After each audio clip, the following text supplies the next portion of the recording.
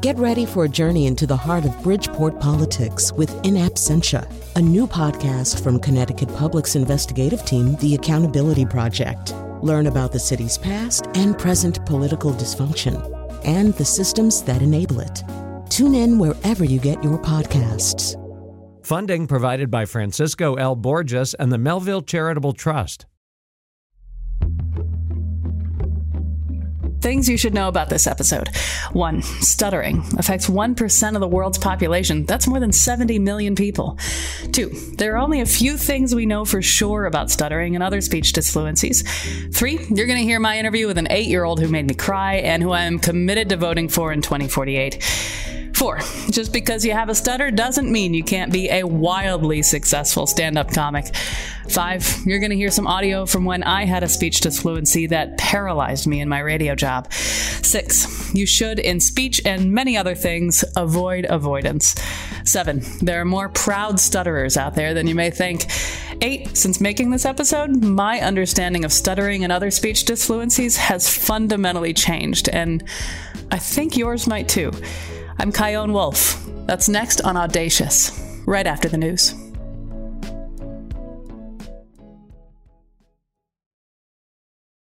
You're listening to WNPR this morning and You're listening to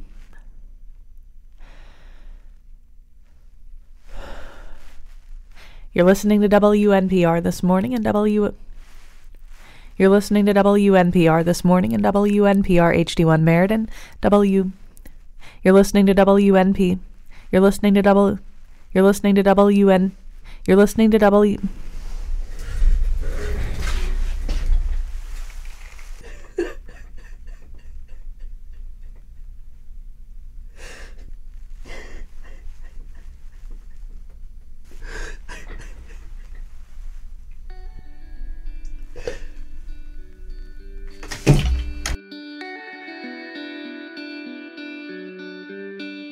This is Audacious. I'm Chion Wolf, and that was me in 2013.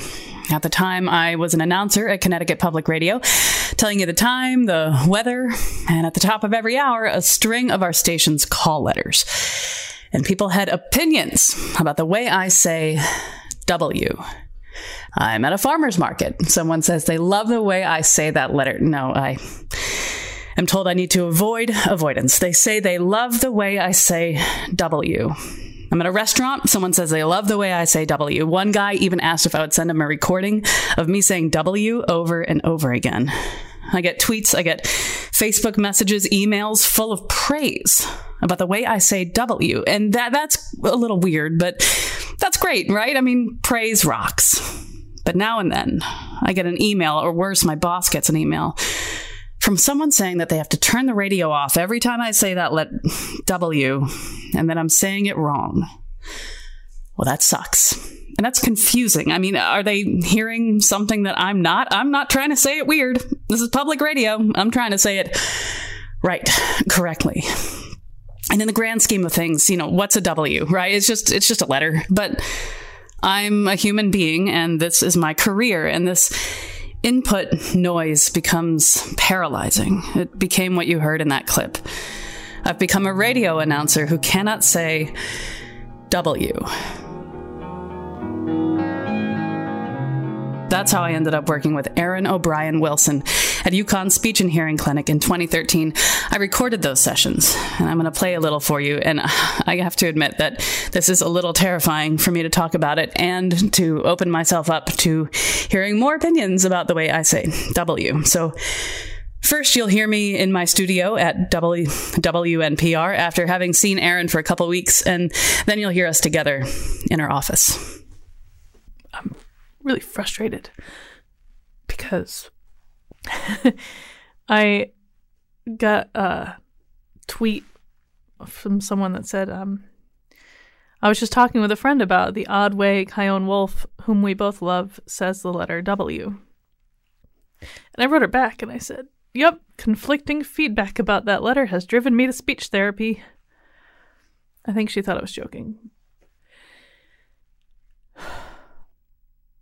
And here I am at work in the recording booth, crying and talking on a microphone. I'm disappointed because I was doing really well. Something little like this just really sets me back. Even if it's just today, I have no idea.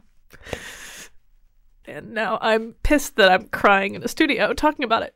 And I have to just try to forget that people still think about this and people still feel like they want to tell me about it. I just kind of feel trapped. I feel kind of like I'm going crazy.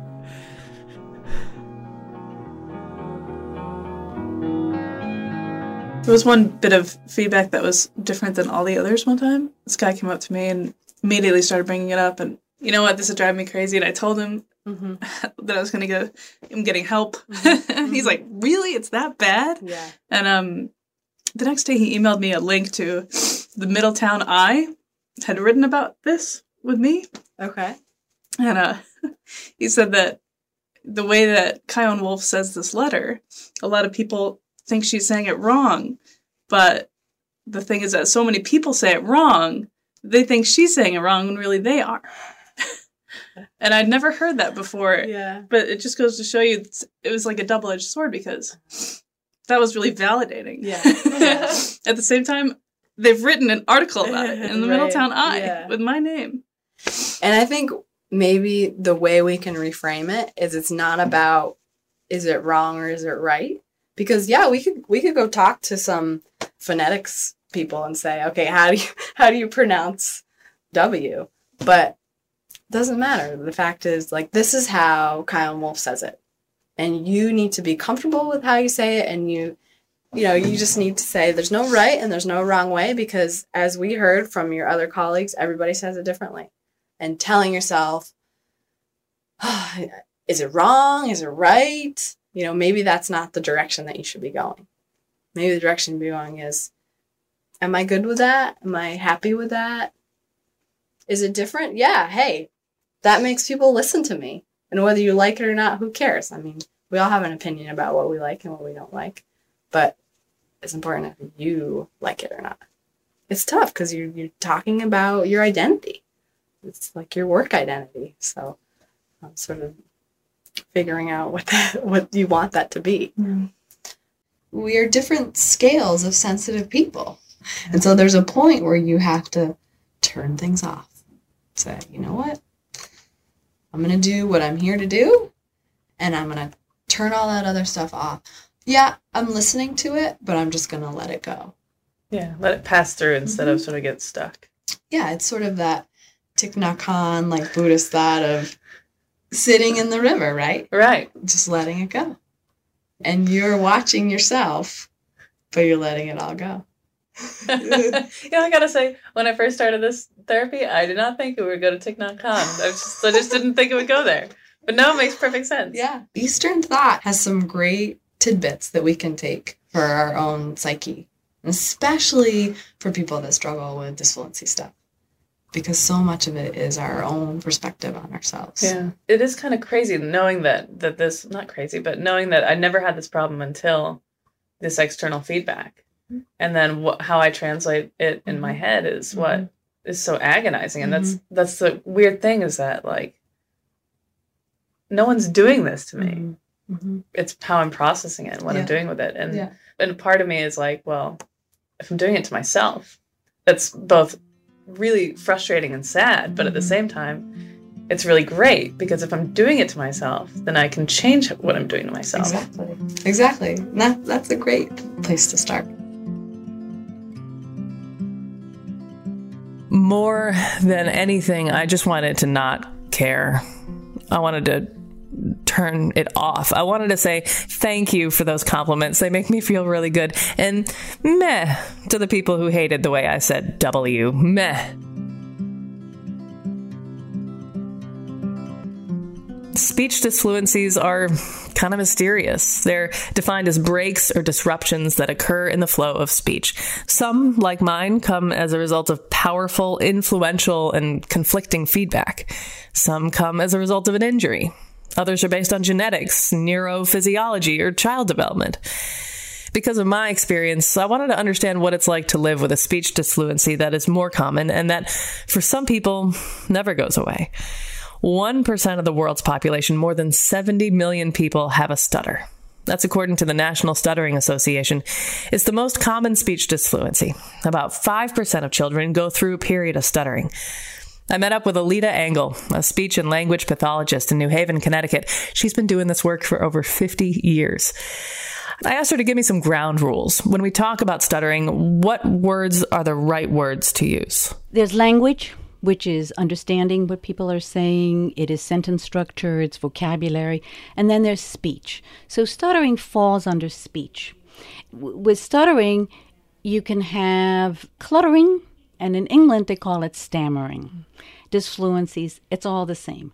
I have 2 clients right now who clutter. And What does it sound like? Can you do it? But I'm not sure if I can do it for you. It's not that easy to change because they're not aware that they're doing it. Where a person who stutters is very aware that they're doing it, and it causes all kinds of issues, emotional issues. My understanding of stuttering is that there's a little that we do know for sure, and there's a lot we don't, and that it's different for every person. It is. So what do we know for sure about stuttering? That it runs in families. That there's more men than women, more boys than girls. That if somebody in your family has had a stutter and they outgrow it, the chances are that you'll outgrow it as well.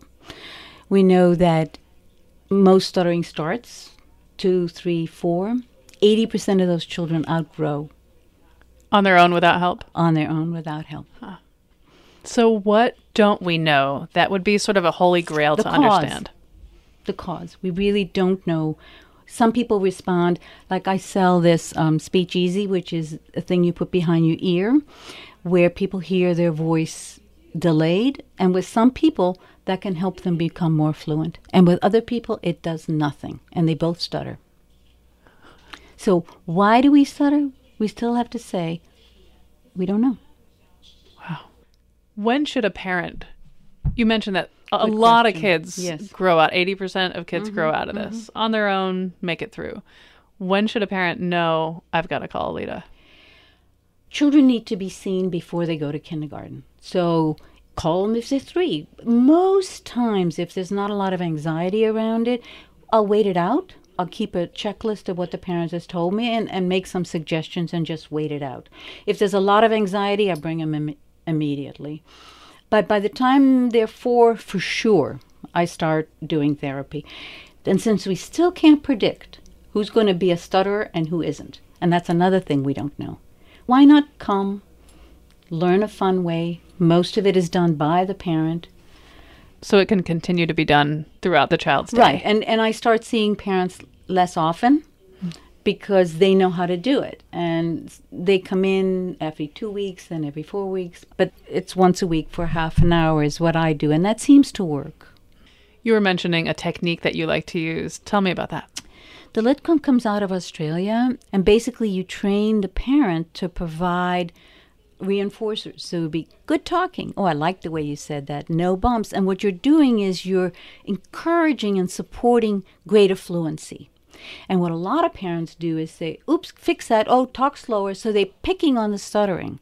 When a child is feeling like what they're saying is wrong, they're going to inhibit themselves and talk less. So it's really, some parents might be listening to me now and start wanting to use these techniques, and it's very dangerous because the concept is encourage the fluency and once in a while catch the disfluency. But I can't just teach it over the radio, saying it one time. There really is, and it doesn't take that long. It's not so complicated, but there are a lot of subtleties, and you need to learn how to provide these contingencies. Or else you could do some damage. You can. How do people know when they're done with you? It's really very individual. If somebody feels good about the way they're talking and they're fine with their stutter and they've learned that they're a stutterer and they feel good about themselves as a person who stutters, you help them accept who they are and make them feel better about stuttering and help them talk about it as, it's no big deal. You're different, I'm different, so I have a right to stutter. And when they feel that, at some point I might have to say, what do you think? You still need me? But usually they get the idea. We agree. You really got it. Maybe you don't need me anymore.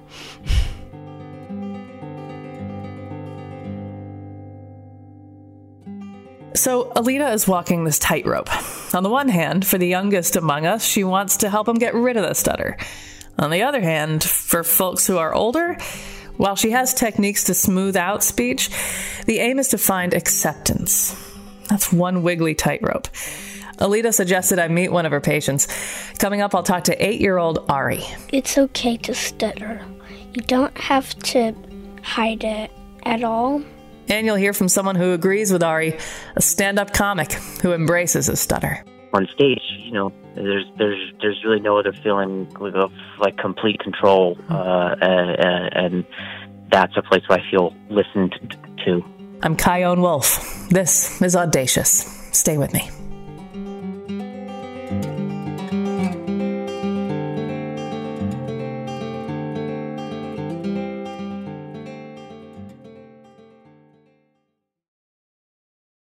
This is Audacious. I'm Chion Wolf. We're talking about stuttering and other speech disfluencies today, and for some people, this is really hard stuff to talk about, literally and figuratively. In the last segment, you met speech pathologist Alita Engel. She connected me with one of her clients, 8-year-old Ari Cobb, who's been giving his stuttering a lot of thought. I started out by asking if he has any words he loves saying. No, he says. And what words he hates saying. Words that make people feel bad. When you get in the car and it's time to see Alita, how do you feel? Between good and great. How do you feel when you leave every week?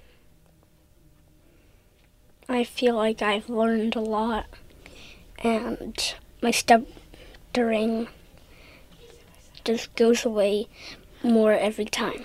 Whoa, that's powerful. What would you say to another kid who stuttered? I would say it's okay because a lot of people stutter too. And I know a lot of people who stutter, even myself. How do your friends react to your stutter? They don't react at all. They just act like it's not there. Is that what you want?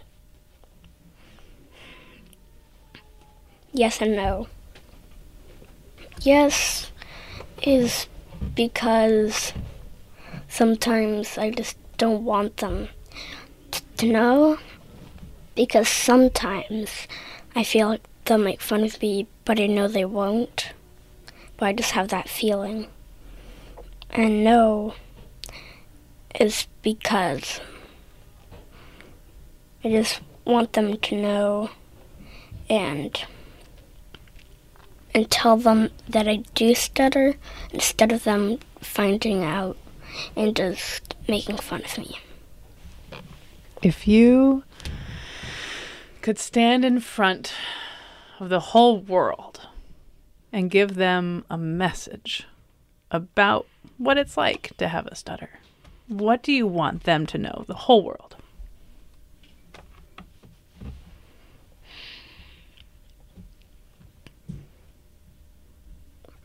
That it's okay to stutter. You don't have to hide it at all. Even if somebody laughs at you, you should still be kind to them and don't react to it. And feel like it's nothing, and just be glad that you're still learning.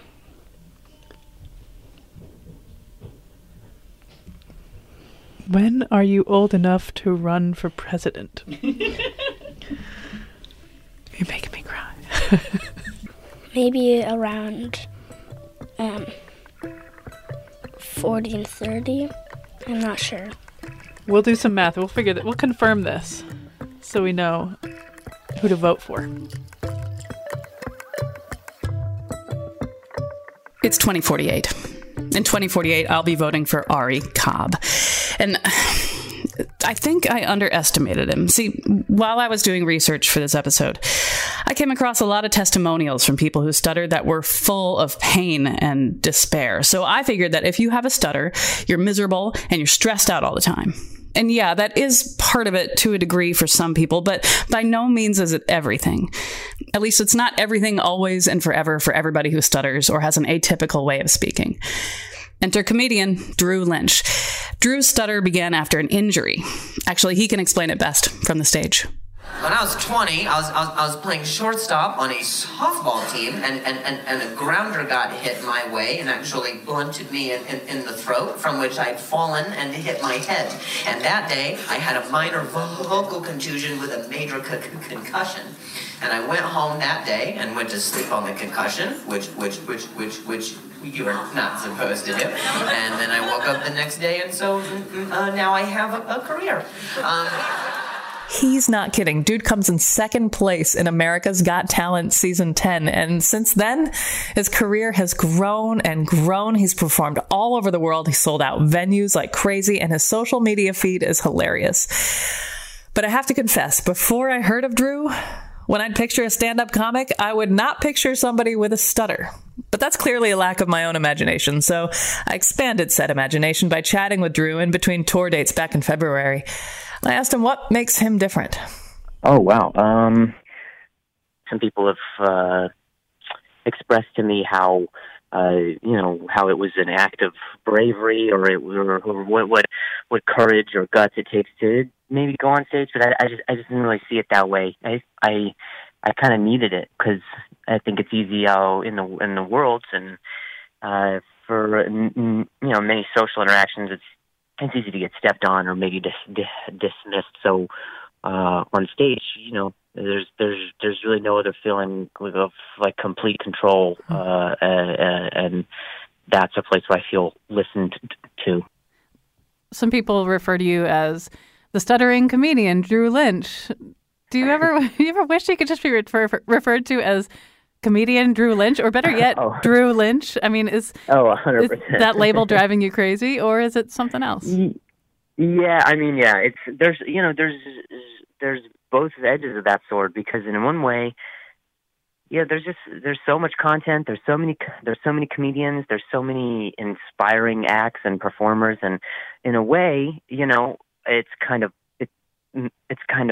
branded me, but in another way, I kind of just turn a blind eye to the fact that it does kind of put like a label on it, and I certainly don't want anyone to think that I am limiting myself or that I'm limited in what I'm in my capabilities because of the way that I speak. So in one way, it might be a way that you remember me, but in another way, it might be a way that you limit me. So, always fighting against stereotypes, but I think the underdog nature of that is something that really kind of compels me as well. So.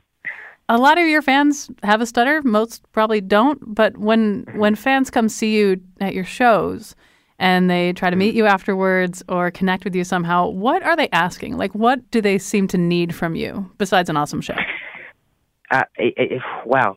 I am completely, or was completely unaware of what it was that people needed from me. And sometimes I feel like I lose sight of why I was doing that. Like, I know I started to do this in the first place because I just needed it. And then it became a thing where other people needed it from me.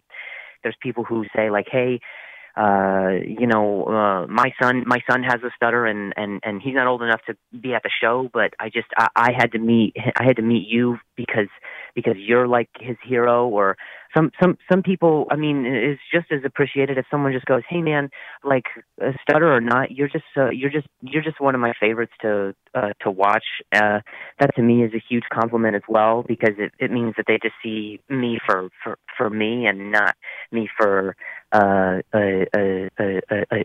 gimmick or a label. like it's I'm man, I feel so emotional right now because I am always so, I just take for granted sometimes how what it is that it means to some people, and maybe that's because maybe that's a reflection on what I value as my own self-worth, because I sometimes just don't, I don't really see myself as whatever it is that they might need, but that's a true testament to having to keep doing it, because you never know what difference you're making for someone, and at what time they'll find you and need you. That was comedian Drew Lynch. When we come back, you'll hear more audio from my speech therapy sessions that terrify me to have you hear. And I'm frustrated when I hear I overcame this stutter. That message says stuttering is wrong. Stuttering is bad. There's nothing wrong with stuttering. Stuttering's okay. Yale PhD candidate and self-described proud stutterer Chris Harshaw on acceptance and finding his own way towards comfortable communication. I'm Chion Wolf. This is Audacious. Be right back.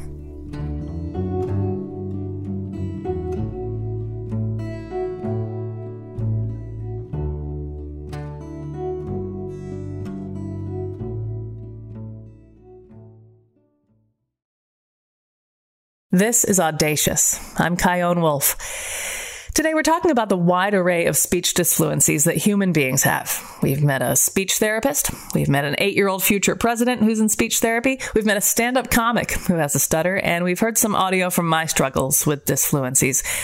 Now, meet Chris Harshaw. He's a PhD candidate at Yale who refers to himself as a proud stutterer. My name is Christopher Harshaw, and I've been stuttering since I was born. I grew up in Texas, and I live in Connecticut now. So when you're experiencing times where you're stuttering, talk me through the mechanisms behind that. So if I'm at a party and I'm meeting someone, they don't know that I stutter. There's no reason they should know this. And so what's the first thing you do is you say your name, and almost everyone who stutters gets stuck on their name. So they'll say, "Hi, my name is this," and I'm thinking in my head, like, just don't stutter on your name. Don't stutter on your name. Like, "Oh, my name's Chris. It's good to meet you." And then I'm wondering, what are they thinking? And you're going to get stuck on the word oftentimes, and you're like bracing yourself to get when that word comes up. I feel that way less a lot now because I'm not wondering what's going to happen when they find out I stutter. I think a lot of times, definitely several years ago before going to therapy, speech therapy as an adult, I was thinking, what are they thinking? Do they think that I don't know what I'm saying? Do they think that I'm stupid? Am I taking up their time? There's all these things you're thinking, and that's what's going on when one is stuttering. One's not forgetting. Usually it's the opposite. You know exactly what you want to say, and you're going to get stuck, and that's a feeling it's difficult to describe, I think, to typically fluent speakers. Are there words, or I find it kind of cruel that the word stutter is a difficult word for even fluent speakers to say. It's such a jerk word. Yeah. But are there words or consonant clusters or other than your name that you always find yourself up against? Yeah. Usually B's or P's. So if we're in the beginning of the word or in the middle of it? Sometimes doesn't matter. In the beginning. I mean, I forget a lot of the very special jargon that's used to describe this, but I think that these plosives, like B and P, I was just a few hours ago giving some initials, JGB, and to soften, to not get stuck on the last B, I said it as a so P. So the person wrote down P. Is that something that's a result of therapy? Yeah, I think there are some techniques that I'm using that, soften the blow of the plosives, and sometimes that leads them to be what's called unvoiced. Maybe a little bit off here. But has a voice to it. B. P is the same sound just without the voice. Huh. So sometimes when you're doing some kind of what's called easy onset, like I saw there, I'm stretching out that B. The other day I ran into a bear. Or I saw a tree and I picked a pear. And it's easy to Ramp slip into one. it. Yeah. So yeah, I guess there's a couple sounds. B's, P's. I can get stuck on T sometimes. Especially there are certain phrases. So if we're sitting down and having a conversation, I might be much more comfortable. I don't feel like there's a time pressure. But when we leave each other and you say, have a good day, and you start to turn around and I say, thanks you too, it's like, get the word out. You want to get that word out fast. You're leaving. You don't want to have that take long. So that's where I get stuck, really, is the time pressure, I think. What is the worst thing someone can do or say to you as you're stuttering? I think that most people aren't coming from a malicious place. In my adult life, I've had this happen only 2 or 3 times. A real malicious adult says something really malicious. But typically, I think when someone meets me, and I stutter on my name, this happens to everyone who stutters. But I meet someone, I say, hello, my name's Chris. And they go, oh, did you forget your name? Or, oh, why? What's up with that? How'd you? Which I understand they want to be friendly. They're making a fun joke.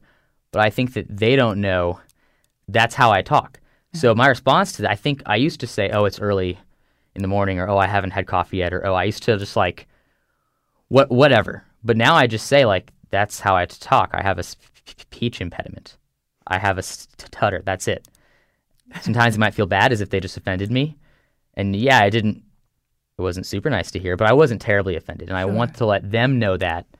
So in the future, if that happens to someone else, that they, have a little more compassion or possibly understand that somebody could have a speech impediment. Yeah. People may have different opinions on this, but I think across the board, most stutterers don't like when someone finishes their words for them. Because if they started on the word, we've decided we're saying it. Like if you avoided it, if you didn't speak at all, that's one thing. But once you want to say the word and you're saying it, I'd rather be able to say it. So sometimes if I'm getting stuck on a word and someone finishes it for me, I might just switch and say a different word, just to, and then say, no, you're right. That's what I was going to say. Just throw it back.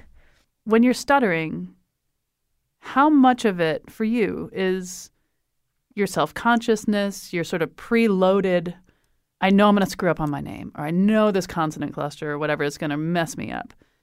And how much of it do you think is like a wiring in your head?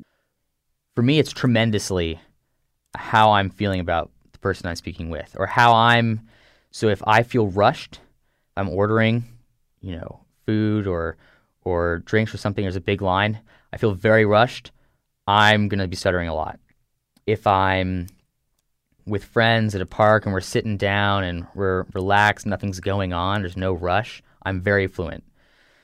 There is some hard wiring. I am going to stutter sometimes, but that for me is huge. Mm-hmm. And what that means for me is that when I'm speaking, if I can get to a comfortable place in my head, if I can not worry what other people are thinking, if I can, I don't want to say be calmer, it's not just being calm, then I become very fluent. Then I'm very fluent in those situations. So there is some amount of unavoidableness, but for me, typically it's how comfortable I am in myself. I think that's really it. I hear a lot about people who stutter don't like talking on the phone. Is that true for you? Oh, yeah. Why is that? Well, I should say this. I love talking. I love talking on the phone. I get stuck so much on the phone. And here's why I get stuck on the phone. Maybe this isn't for everyone, but this is why I get stuck on the phone. One of the ways that I'm able to maintain fluency, not that that's the goal. The goal isn't to maintain fluency, but the ways that I'm able to be comfortable with myself and comfortable with my communication, as I look at the listener, the person I'm speaking with, I can read them. That just makes me more comfortable. I see that they're not looking at their watch, or they're not upset, or they're not confused, or they're not all of these things. When you're on the phone, there's no one you're looking at. And sometimes people on the phone are rushed, or you can't hear yourself. Or if I stutter on the phone, like, hey, this is Chris, they'll say, are you breaking up? Are we going through a tunnel? Is there static? Which is completely reasonable for them to think. Then I have to start explaining this, and I'm getting stuck in the phone, so now it sounds like I'm still going under a tunnel. We're stuck. No, I'm fine. This is how I always talk. I've only been hung up on the phone like once or twice for this reason, but yeah, it definitely happens. It's tough to read someone on the phone. Now, once you're in that moment, once you're comfortable with that person you're speaking with, it's very fine. But that's really it. So I've recently, I was doing an interview with a company, and we were emailing, and they said, we do phone calls, phone interviews, we do Skype interviews, and by the way, so it might be one of these, and by the way, if you have a disability, we're there to accommodate whatever that is. And so for the first time, I thought, do I have a disability? Do I tell them I'd like to talk on Skype because that's what's easier for me? Like, it's very tough. I guess I have a disability. I don't know. I don't know what that means, but I did ask for the Skype interview, and it was great. They were so kind, and they said that's not a problem, and it was so much easier for me, and I'm glad that they offered that, and I'm glad that I accepted that, because who knows, I could have been stuck for a lot longer of the time. When Chris and I recorded this interview earlier this year, Joe Biden had been in the news talking about his stutter.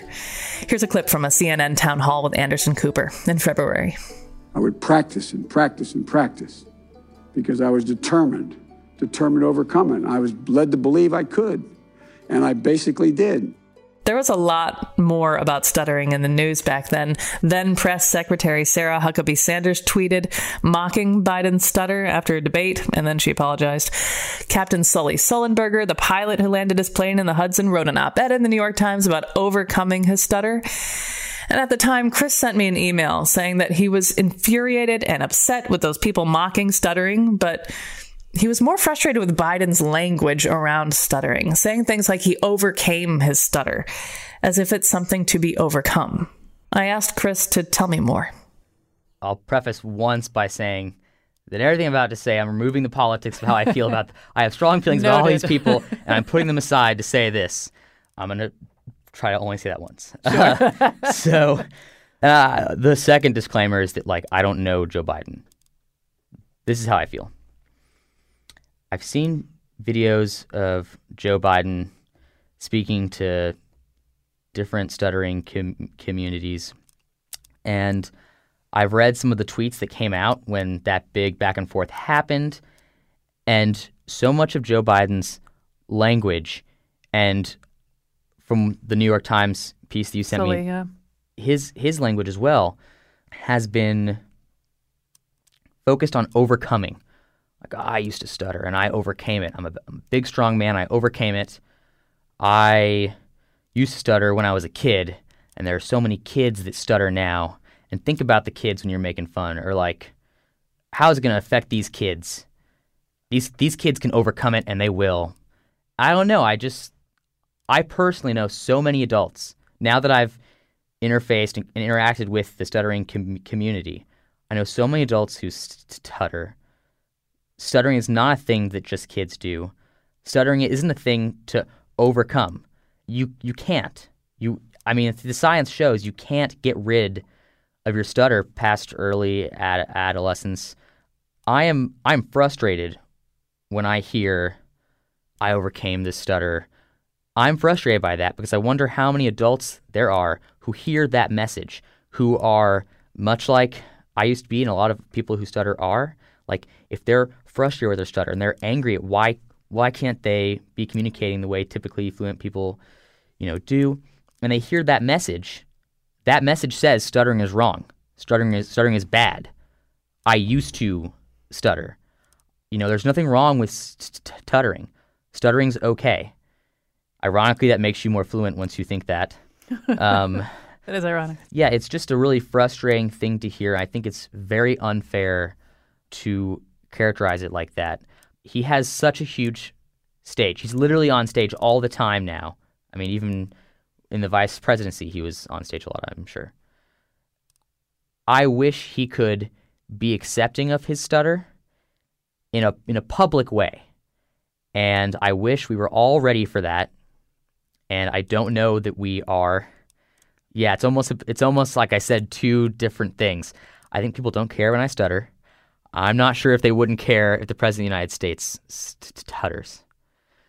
I don't know. So I get why he might be not wanting to say it, but like, I think it means so much for so many people who stutter. If people were accepting of their stutters. You also said in your email, you said stuttering is okay. It's something that should be accepted, embraced even, rather than cured. The goal is not precise fluency, but comfortable communication. Tell me more about comfortable communication. How do you define that? How does that feel? How do you know when you've gotten there? I'll tell you what's not comfortable. What's not comfortable is meeting someone and worried that they'll find out that you stutter, or worried that your stuttering is going to stop these people who are ordering behind you in line, or worried that someone doesn't hang up on the phone because they think you're going under a tunnel, or stuff like this. This is what's not comfortable. I was living that way for a long time. I guess that's it's uncomfortable to have to structure your communications around your stutter. That's frustrating. It certainly has a negative impact on how you view yourself.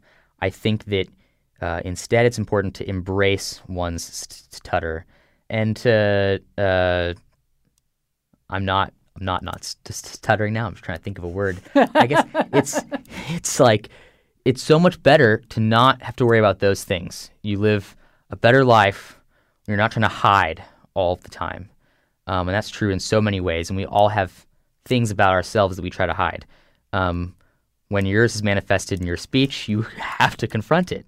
You don't have to, but it's better to be accepting, and comfortable communication is not worrying about how you're speaking and how others are perceiving you. So the sound of comfortable communication could sound exactly like you a year ago, 2 years ago, 3 years ago, but the difference is that you are at ease to the degree to which you can be, because you're a human being, so there's always some tension, but you're at ease as much as you can be. Yeah. It would be fine for me to be stuttering on every other word if I felt fine, if I felt comfortable. I think typically it's not going to happen when I feel comfortable. I'm going to be very fluent, as I am now. But yeah, I think the goal isn't to speak cleanly and crisply in the Crete, in the street. I think I screwed that one up. But that's not the goal. We're so much happier when we don't view that as the goal.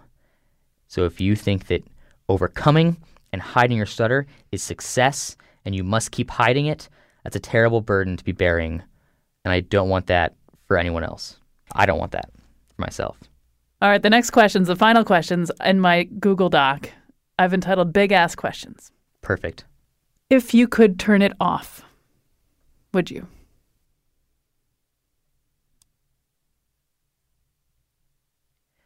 This is tricky because if a young child came up to me and they were 3 or 4, maybe the parents of a young child came up to me, they're 3 or 4, and they're stuttering, I would say, go to speech therapy. Get rid of that. Like, you don't have to have that. Nip it in the bud. Yeah, nip it in the bud. You can, I don't know, it's just easier, and you can do it. Why not do it? It's the way I am now. It's made me who I am. Now I appreciate that, and now I embrace that. I have friends who stutter. We've met. You know, we talk. I think most of us think that we wouldn't give it up. I think people who have accepted their stutter wouldn't give it up. 3 years ago, I would have been like, turn it off. I'll hit the button 1,000 times. I hate this. I'd do anything to get rid of this. But now that I'm in an accepting place, no. Why turn it off? I feel comfortable in so many more places now. I don't need to turn it off. If you could go back to yourself at your most agonized point and send a message, what would it be?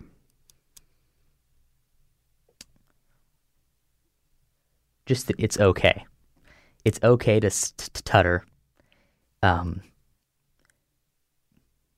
up a bit. That it's okay. People don't perceive you as you're not taking up anyone's time.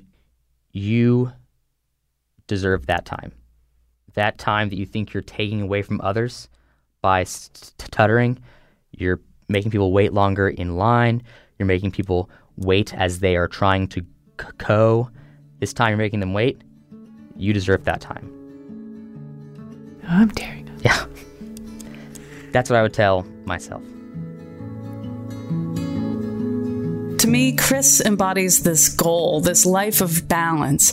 Aaron, Alita, Ari, Drew, and Chris, all the people you've heard this hour, they're all saying the same thing.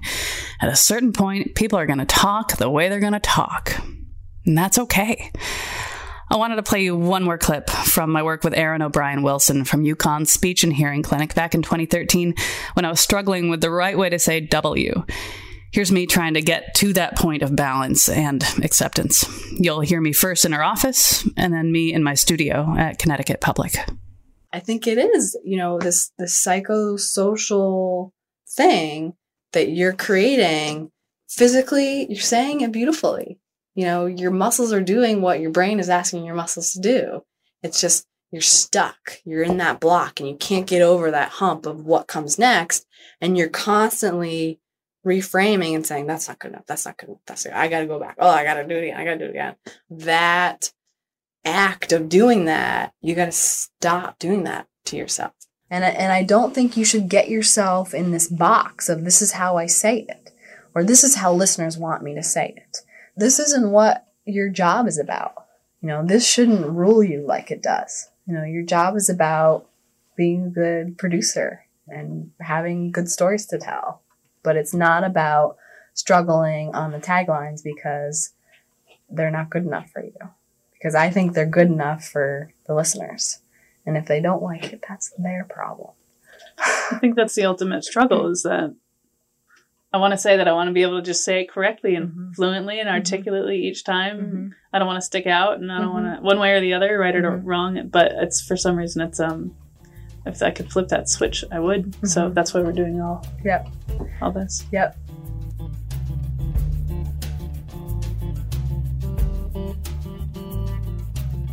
I feel like the ultimate goal is to not care. But I do care. I feel like caring helps me get better. I care about the quality of my voice and how it reflects the radio station, and it's important that the radio station sounds good. Part of the advice was to kind of come out and say that I'm working on this.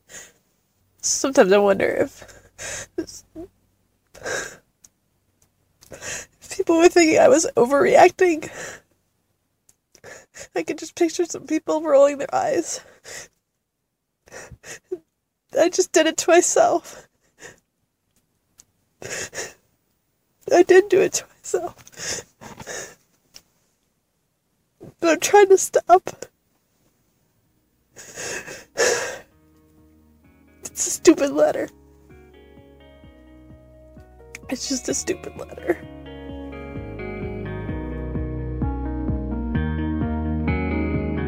I still have anxieties around saying the letter W. I mean, there isn't one time I say W that I'm not thinking about it. But like a lot of people who do make progress with their speech disfluency, now that I've gotten help and learned a lot about speech, I feel gentler on myself. I certainly don't cry anymore about it.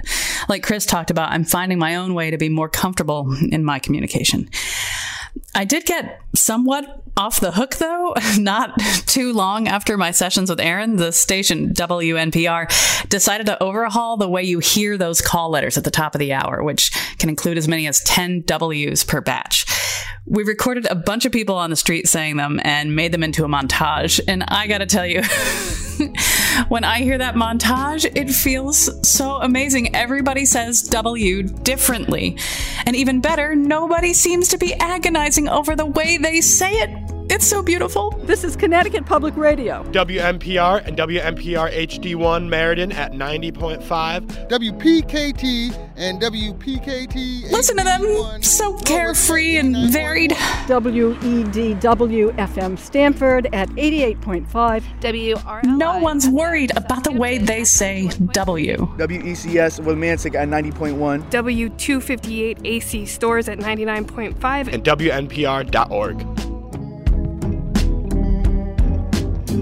Audacious is produced by me and Katie Tolarski at WNPR, Connecticut Public Radio in Hartford, and you can subscribe to our show at ctpublic.org/audacious. You can find me on Facebook, Instagram, and Twitter at Kyone Wolf.